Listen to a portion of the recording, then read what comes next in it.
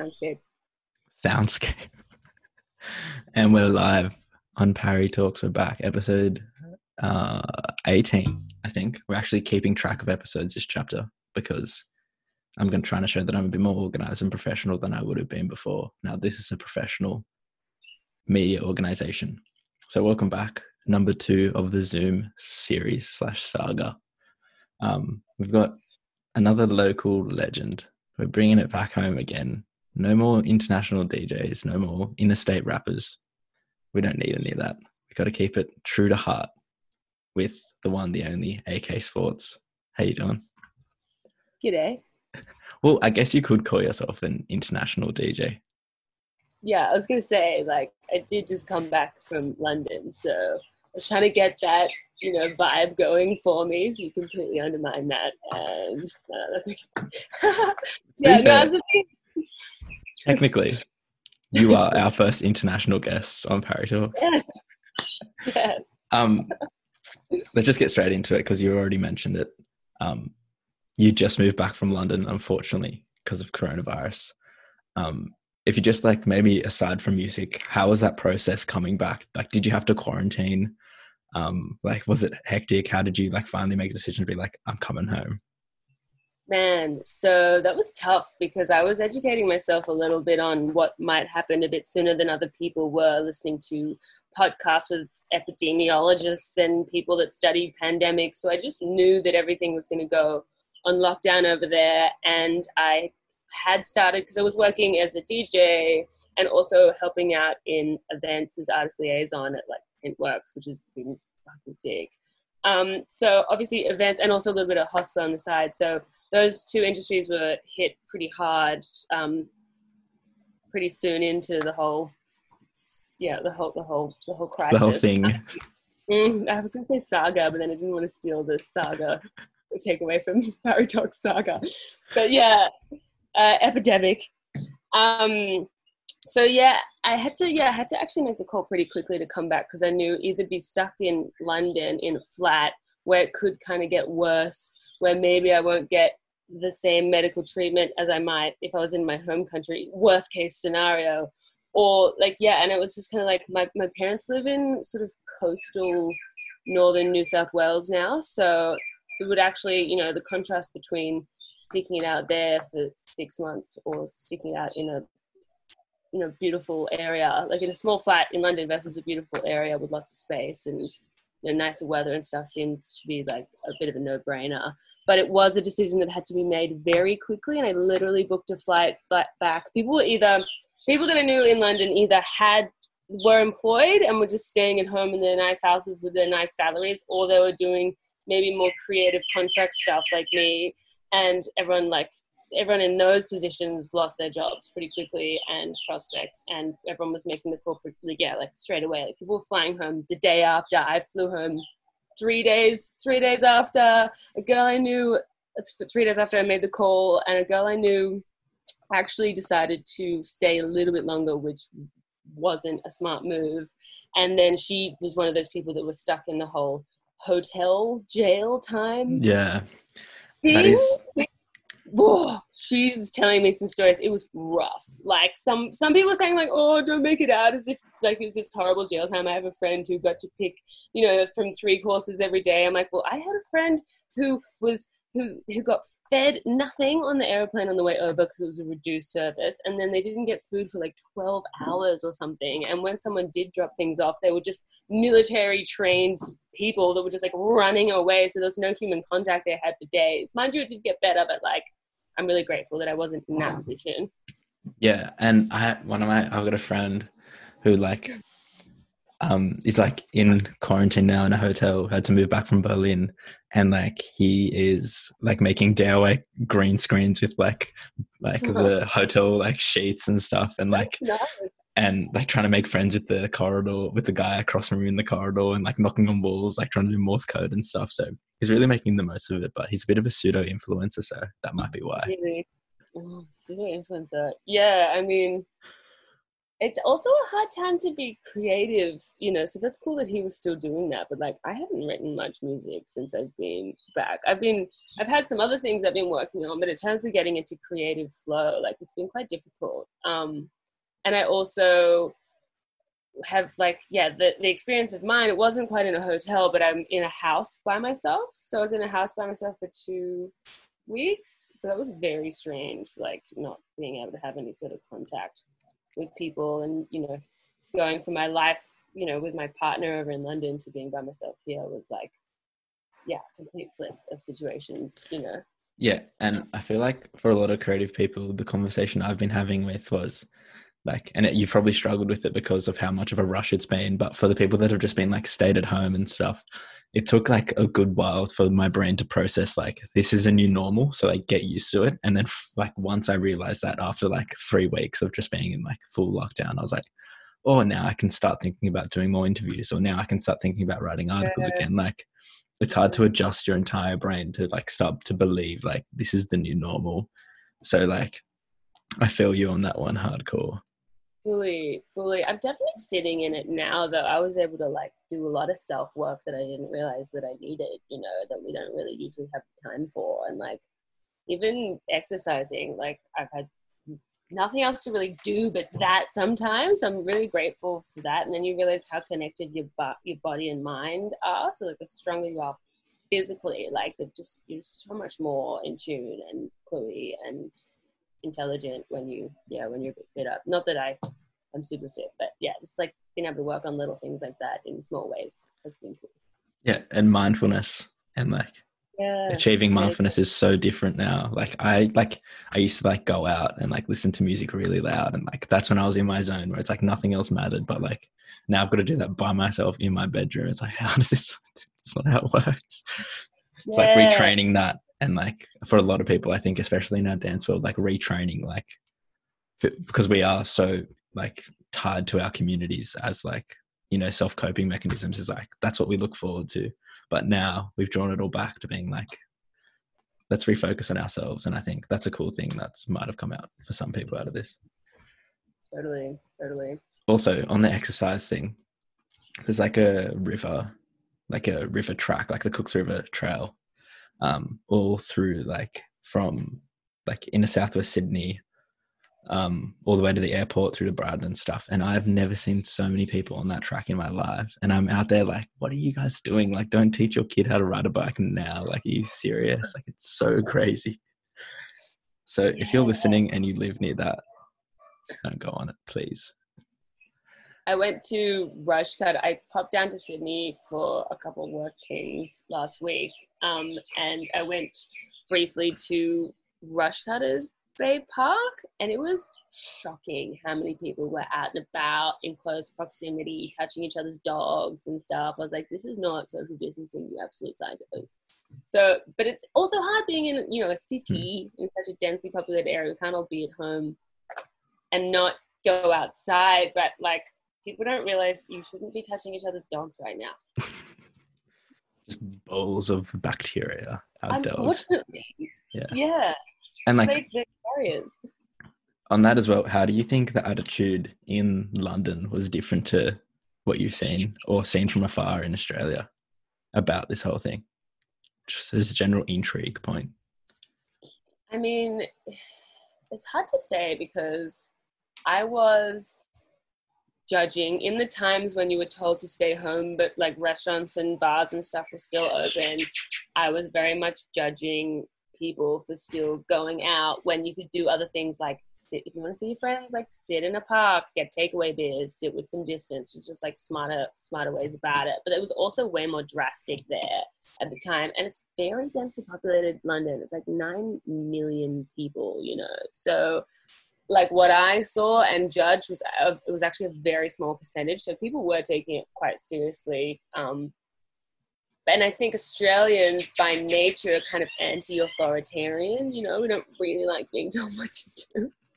So Aussies, like, yeah, I think everyone's like fairly lax, but it's also like unfortunate to be just thrown back into the toxicity of the police force and government and community relationships that we have in Sydney, and it's just come back to it straight away with like how the cops are being with people and like the way they're treating the citizens is just like dog shit pretty much. I know we're rebelling as well, but like that's not at all a thing in London. Like people respect the authorities and the authorities respect people and they're dealing with real shit and they don't treat people like everyone's a criminal. So yeah, I don't know. Is that making sense? Yeah, it makes so much, because the one thing I've paid attention to is if you look where the arrests are in, like, not to make this a political podcast, but where the arrests are in Sydney in terms of like what areas and what postcodes a lot of the arrests are in. It's like like you can just tell that they're picking on certain people and like looking out for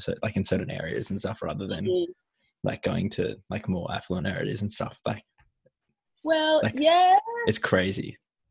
That's interesting, but I would usually like to agree with you, but to be honest, I've heard a lot of stories from in that said Rush Cutters Bay Park, people were getting fined, and that's a very, very rich park. It's just everyone that owns property in like Darling and Potts Point, you know, and also in Bondi, people getting a lot of fines, and that's typically fairly wealthy people, but I mean, probably more, I mean, it's everywhere. But yeah, a lot of that target as well. Politics, hey? What are you, Greens? Yeah, I think there's something like always connected between any sort of, not to get too deep, but any sort of underground community. There's always some sort of social, like this, like a lot of the uniting force in sometimes like an underground DJ culture or like an underground party scene is like intrinsically political and tied to like political and social movements anyway. So it's no surprise that we're like, this is something that we're really interested in as people, given the type of people that would be interested in talking about like, you feel me? I feel you, dog. So apparently you're a DJ or something. Yeah, apparently. Let's just go. I wanted to sort of start. I didn't want it to be a whole, and I don't like getting too mopey on these podcasts where it's like, so how did you get into music? Like, what was the first song you ever liked? And that sort of thing. So, but I think a big part of this and like what I'm really interested in finding out about is that move to London and where you were creatively and how you felt as an artist / DJ before you moved. So like, where was your mind space there? What was sort of the things that wanted to make you move over there and all that sort of thing? That's a really good question for a few reasons. So I'd been involved in the music industry for a while in various facets. So as such, we've been fighting the good fight with the lockout laws for so long. And like, I didn't really want to throw in the towel and go to Melbourne, but I was kind of sick of like working in an industry where it felt like not just, you know, the political space was against it, but also people were starting, it felt like in some ways being like more and more apathetic about the whole thing. There's a whole new generation of young people, you know, like yourself, who might have never experienced, you know, what it used to be like, which was popping. It was crazy. It was like amazing. The music industry and the crafts was all time. And I'm so sorry you might have never got to experience that, you know, because that was a while ago. Even for me, I was underage clubbing. Like, I'm still in my 20s, but like I was going out when I was 16 with fake IDs, you know, so it was a while ago. So yeah, it's just getting more and more disappointing. And the music that I was going in personally was just like a little bit too niche for what I could expect to be, you know, successful touring artists here. And I did do some cool shows like Lost Paradise and Blue Line Steppers with Of Leisure and like, you know, club shows around the country. But I also, my tastes were changing really quickly and I didn't want to have to compromise on any gigs in order to stay employed as a DJ. And I really felt like London, I was ready for an adventure in London. London's obviously the hub of, you know, a lot of the underground music scene. The clubs over there set the precipice for the rest of the world. You know, like if you get booked, if you get a residency at XOYO, or like, you know, Printworks or any of those major cool clubs, then all the cool festivals around the world follow suit and book you, and you kind of take off. And like it's also the same here. Like we look over there to see which Aussie artists are killing it, and then we like to support them back here too. So I kind of felt like if I went there, learnt new things, really just dive into the community, I'm sure I would grow as well in the ways that I wanted to grow, which I didn't feel like. I also didn't feel like if I was to take off massively in Australia in this new sound that I was sort of heading towards, I didn't feel like I'd be ready there yet. So I wanted to like learn more and just really focus on producing, just like have no friends and just write music and go to parties.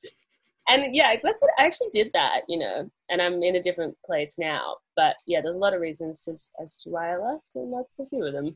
Yeah, and I'll unpack a couple of them. And when you talk about like the generation that had no idea what it was, and before lockouts got revoked in Sydney, I was the sort of person that's like, stop complaining, all of you, just like come out, like look at us, like we're all these kids and we don't care, like we still go out, we still buy tickets. And then like the first big lockout free weekend, I went to like 3 parties in one night, and I'm like, look, I get it now. Like it was like Fiak, Nina Kravitz, DJ Boring, and Human Movement all in one night. And then I was just like, you guys were right. I was wrong. I'm sorry for whining. And Amazing. like, it's crazy that there's a whole generation that just like, I assumed that Sydney was normal. And I thought that that's what a normal scene looked like. And for that to just get like absolutely thrown out the window in one night is so crazy. And like, I just got a little tease of it like over the back end of this summer. And then for it now to be like normal, but then to get taken away all over again, I'm like, oh, you bastard, you cheeky bastard. But it's so exciting because imagine what the industry is going to be like now when it starts up again. Yeah, that's the thing. I think the only issue that we might have looking forward is I think that a lot of the people that would typically come to our parties is going to be unemployed now. So they're not going to have money, which is going to be a bit of an issue. But other than that, I think hopefully as long as the hospitality industry is booming after, if we can, then hopefully it all presents itself back. I mean, on the money thing, like no one in London has money. Everyone has half the amount of money, but the ticket prices are really low because they understand that. And people go, and that means that everyone's way more educated. So you're like, what one party of all these amazing parties on am I going to spend my £5 on to get a ticket to? And then you go and you just get really into it. So it's like this different, it's like your experience as a young person is more valuable than how much cash you may or may not to have to blow on like booze and whatnot. Like in cabs, it's like, no, you actually just, people in London value their life a bit more in terms of like going out and enjoying themselves even if they're broke, because everyone's broke. So I hope that attitude changes and, you know, ticket prices drop and people come out. Yeah, hopefully. And it's interesting that you left at a time when I feel like this summer, like last summer in Sydney, would have been tough to watch from afar because it was like absolutely like incredible because it just sort of 180 and it like became like, hang on a second, like this is so crazy. But maybe from a distance, how would you compare what you saw of the Sydney scene, like when you left, to watching it from afar? Like, what changes do you think that you saw from the far? I mean, if any?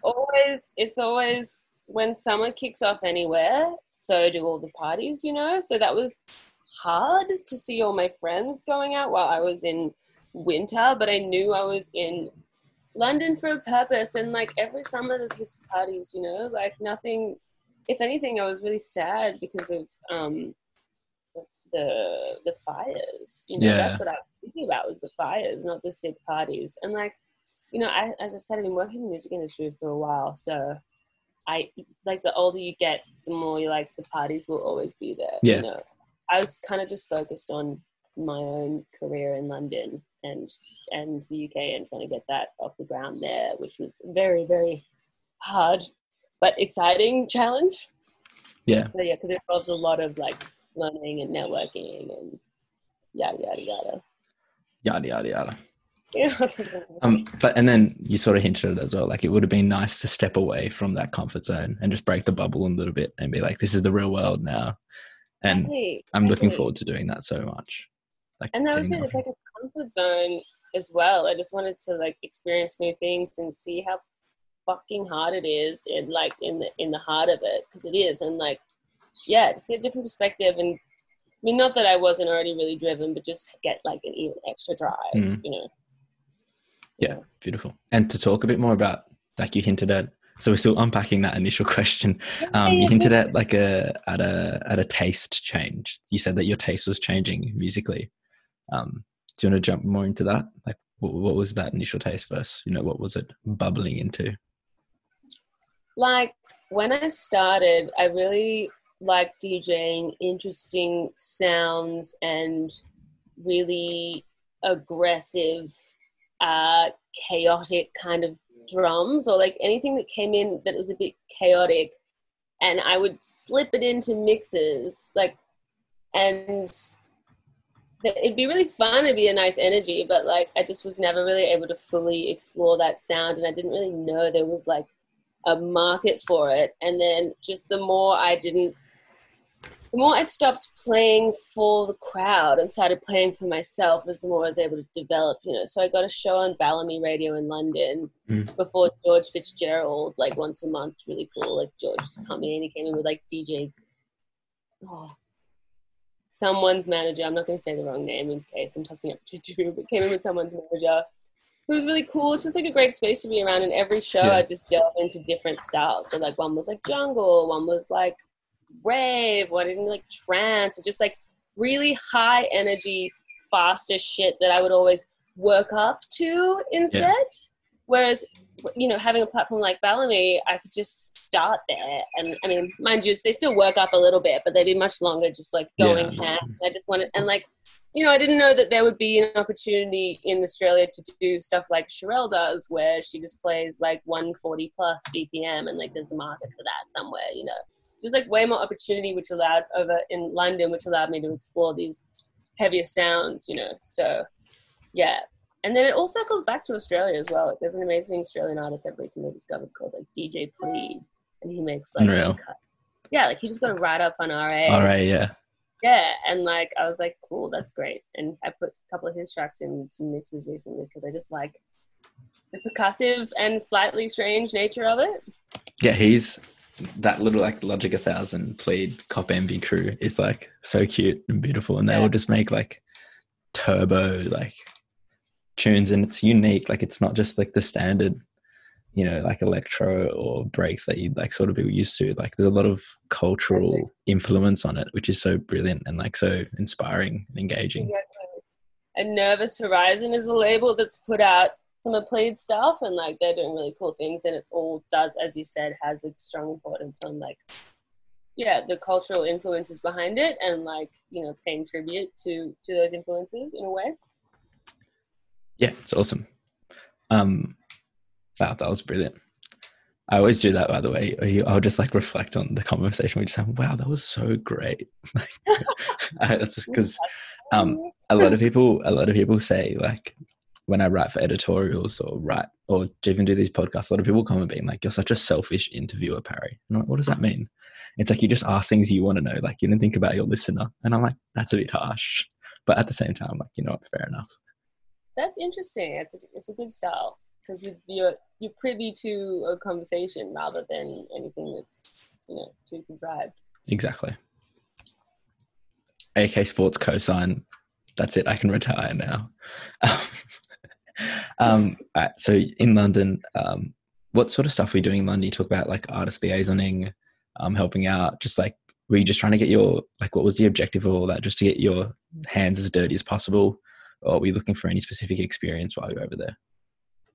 Because I have worked in different facets of the music industry, I was like, what would I, you know, use those skills in and have a bit of fun at the same time? And it was definitely still on the event side of stuff, not necessarily like booking or promoting, but just being on the ground at events.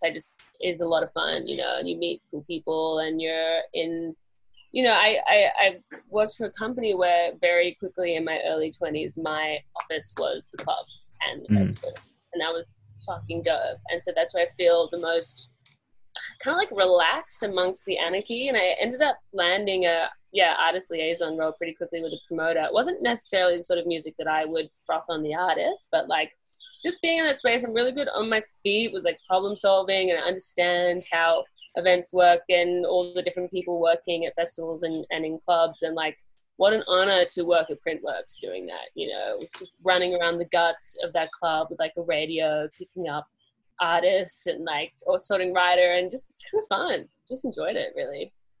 Yeah, it's so cool. Like, oh, just Printworks. Like I'm too young to have gone or whatever, just because like the transition from school and what I'd planned to do straight after in terms of work and stuff. But like just looking at that from afar, it feels like a completely different universe. It feels fake from my point of view, if you know what I mean.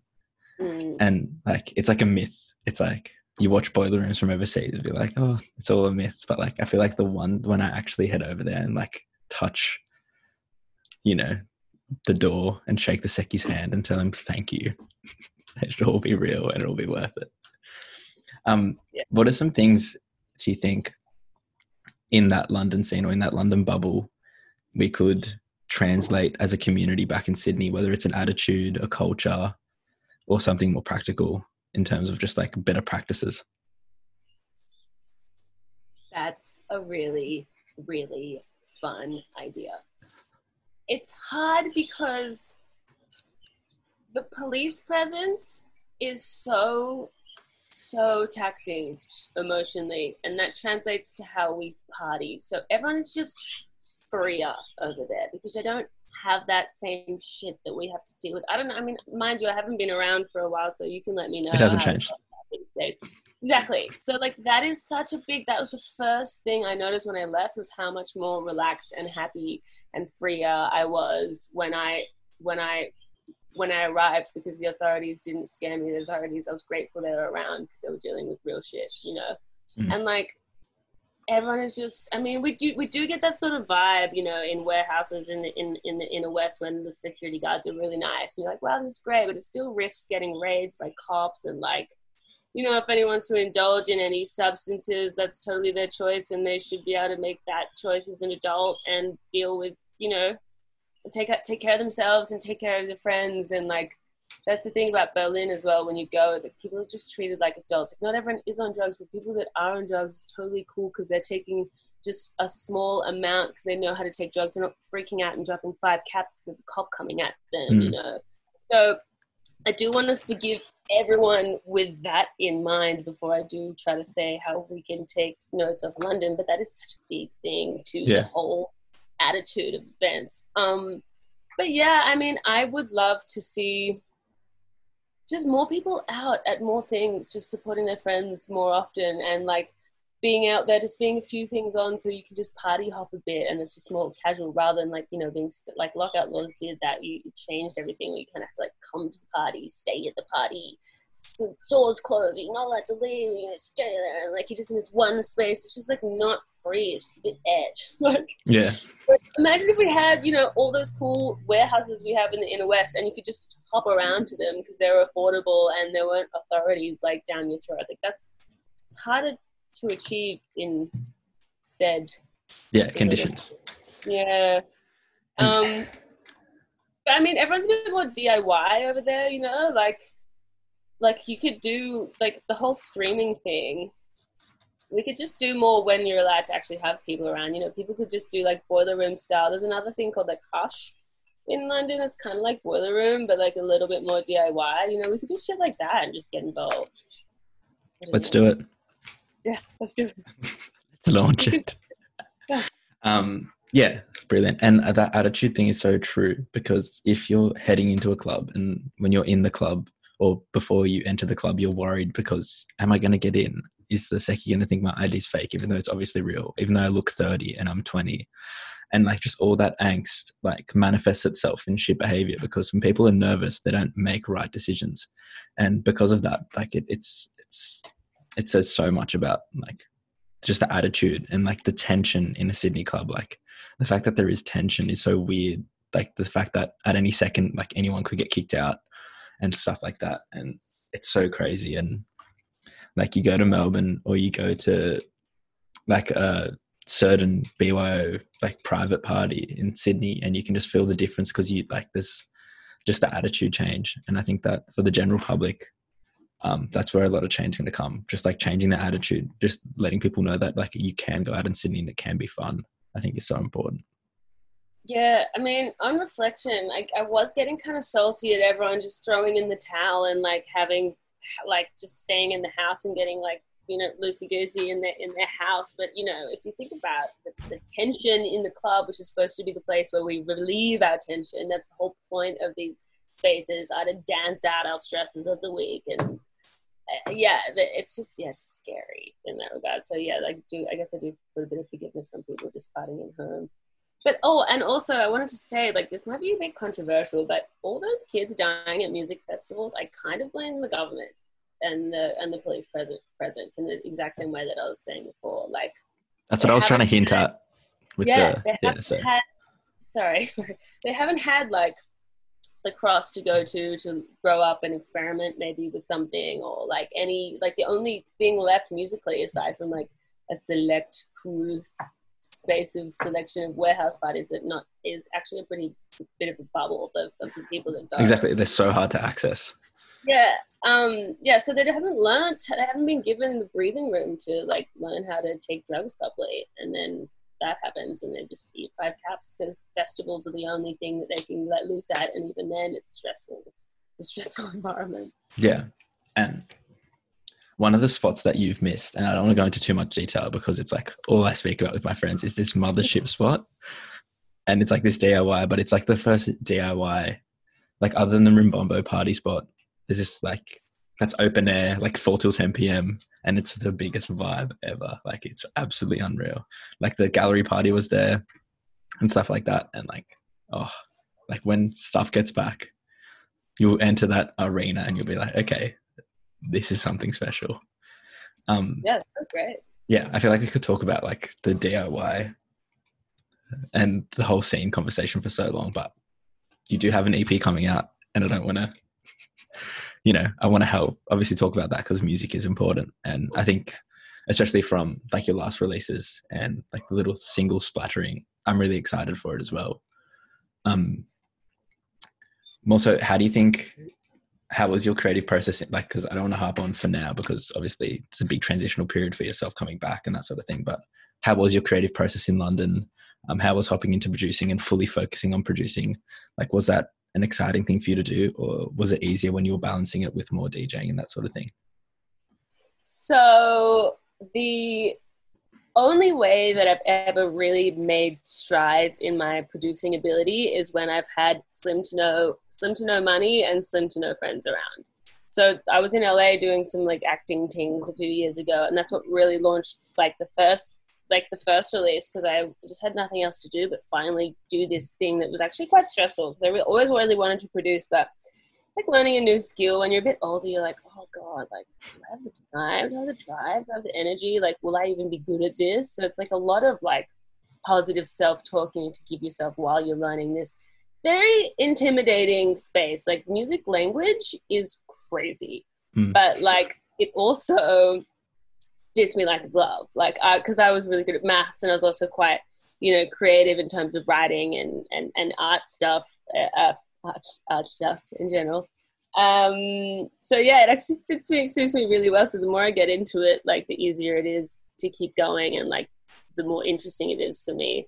But yeah, so in that regard, it was actually, I had way more time to write in London because, I was starting a new life, and like it's very expensive over there. And like the only people I knew, most of them were like in West London and like cushy 9-to-5 jobs, which was like the opposite of what I was doing. So yeah, it was great in London. I just would pump out, like some days nothing would come, but like most days I was writing music and, pumping it out, which is great because you literally don't have any other excuse. Yeah. And is the EP that's coming out on Gallery a manifestation of that writing period? Or is the EP from like years and years of sort of writing? Because your debut single was a fair while, not a while ago, but there has been a fair bit of time. Yeah. I've actually been sitting on this music for a while. And with labels, I wanted the right one. I actually initially gave it to a sub label of Lobster Theremin, and then something happened with her and she had to push it back. And then Angus and I were hanging out one day and I was playing some music at a house and he was like, what the fuck, this is sick, I would totally release this. And I was like, yeah. So we went through all the demos together and picked it. And also he also, they weren't actually finished, so we worked on it together, him giving a couple notes on what he thought would be good to finish the track, and I also agreed they weren't finished. So like together, did the last 5% of a few and picked them. But then as with labels are, it's waiting for releases can take a while. So most of this was actually written before London, but finished up, a few of them were finished up in London. Like one of the tracks I actually changed the vibe up completely in London. So I mean, that happened. It's kind of like I flipped one of the synths to like double time, which completely changed the energy. So that was like even though it didn't take much time, that was like a major idea behind the track was done in London in that regard. But most of the music that I wrote there is not on this release, but it's important to get these tracks out because they were where I was at initially. It's your base. Yeah. And talk about, sorry, I just lost my train of thought completely. Sorry. I've killed it. I was about to ask an absolute burner of a question, but trusty old Parry forgot it. Now, I was going to talk about this obviously won't be out. This will obviously be out before the EP. So what track are you most excited for people to hear and why? Shit, fam. That's a hard question because this EP to other people apparently makes sense, but to me, they're all so different. Mm-hmm. The tracks, like one's kind of like ravey, dark, another one's like literally just a jam that I made that me and Angus decided to put on there because it was interesting. And then another one is like very emotional. Like, okay, that's it. So there's one track that I have my own vocals on, speaking in French, and it's like a really personal, and it's really like building and euphoric and drivey, and then just a crescendo of like crazy drums. So like I don't know if you'd play it in the club, but it's just kind of interesting. It's like almost poppy in the structure because you're on a bit of a journey, but like it was inspired by club sounds, and I think it's cool having your own stamp on it, even if I'm speaking French. Exactly. And you talk about different moods, and there are, like you say, there's different moods on the EP.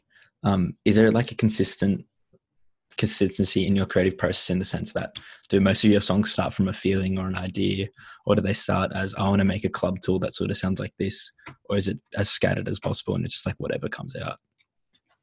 I mean, I write breakbeat mostly, so breakbeat has its own feeling, which is kind of like a bit ravey, but then there's like a lot of breakbeat out at the moment that has really really lush synths around it, just sort of scattered, that like really spacious. So that's sort of what I was doing a little bit there, and that creates a different level of emotion. So that's sort of out of the initial high energy club 150 BPM style to like a bit slower and like, oh god, what was the question? What was the question? I've forgotten the question. Oh, just like, what's your creative process? Is there a consistency in it when you're chopping and changing between all the moods, or is it pretty just straightforward? It's just whatever comes out or whatever. Sorry, creative process. So creative process always, like these tracks all started with breakbeat sensibilities, and then that was the creative process because I just started from that as a base, and everything else came off it. But like what I've been learning lately is like, if you have a feeling or an idea, you just need to like sit down and just like nut it out and like make sure you finish the track, even if you like in terms of structure. Otherwise you're just going to have hundreds and hundreds of ideas. You need to like actually get it to like start, middle, end, and then you can revisit it. And it's important to nut it out when you do have that feeling, because you're going to lose it if you don't, So that's what has been my creative process lately is working on feelings. Perfect. I was about to say that's beautiful stuff. And like one of the things that comes to my mind now is like you have been sitting on the EP for a little while. Now that it's coming out, what's the feeling? Is it excitement? Is it relief? Is it nervousness because maybe you've developed your skills since these songs? Like, how do you feel? I was really impatient for ages on it, but in terms of how delayed it felt. But now with, you know, retrospect, I'm actually so grateful for how long it's taken, because now I've had the time to build up some other songs in a different style that I would be able to send, like happily be able to send.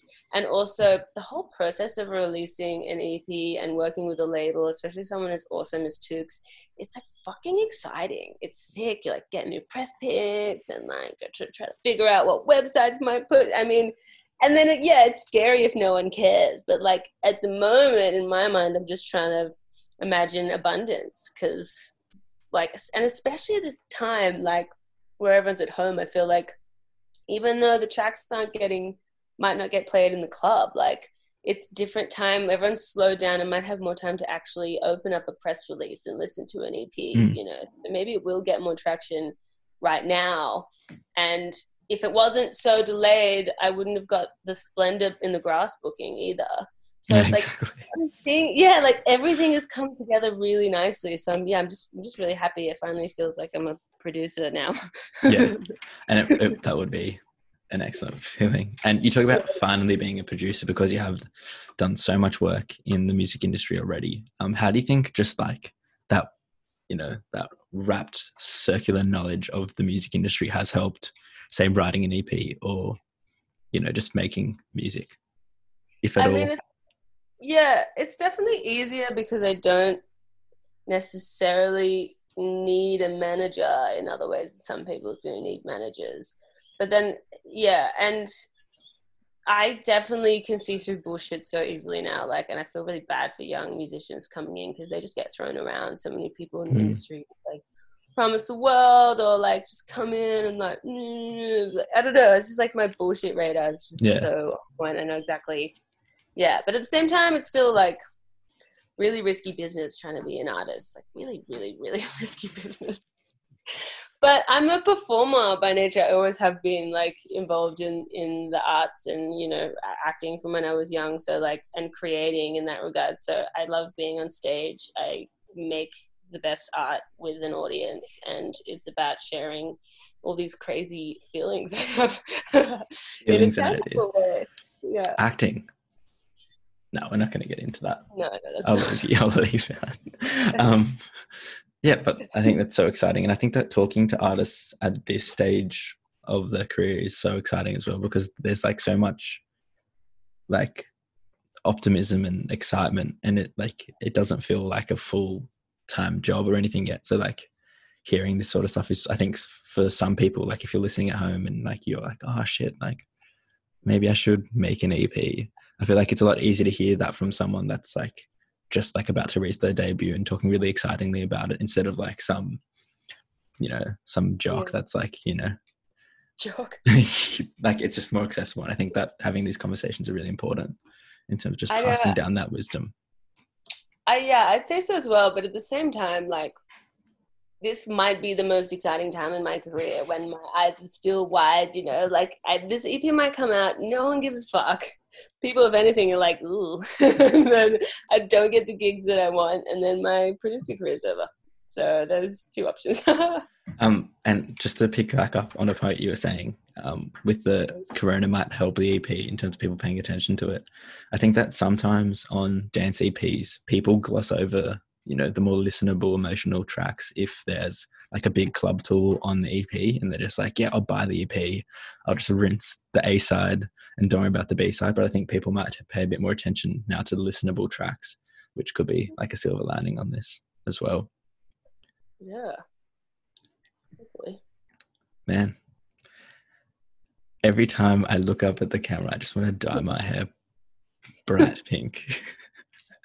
No, it's supposed to be red. You know, and like we're wrapping up now because we've been talking for close to an hour.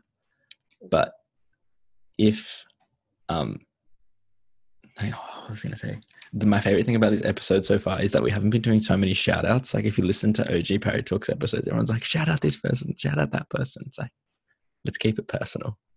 Shout out Parry, shout out AK Sports. 2 more questions that I ask everybody. The first one is, what are the goat mixes, goat boiler rooms? You can just three in a particular order if possible.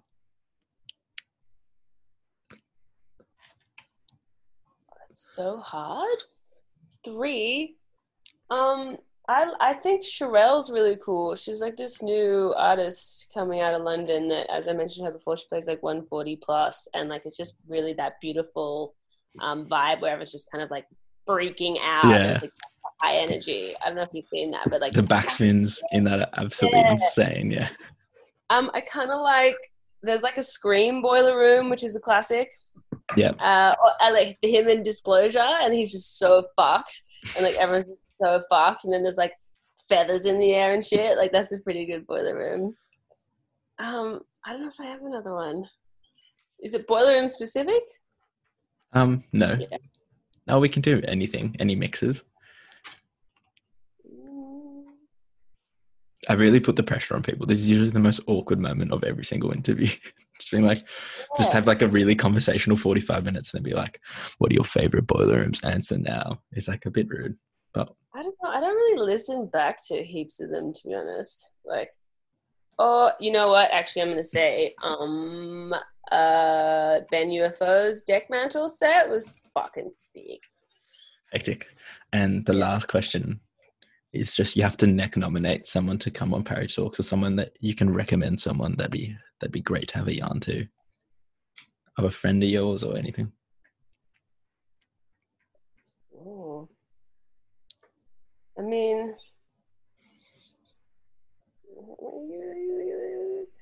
all right.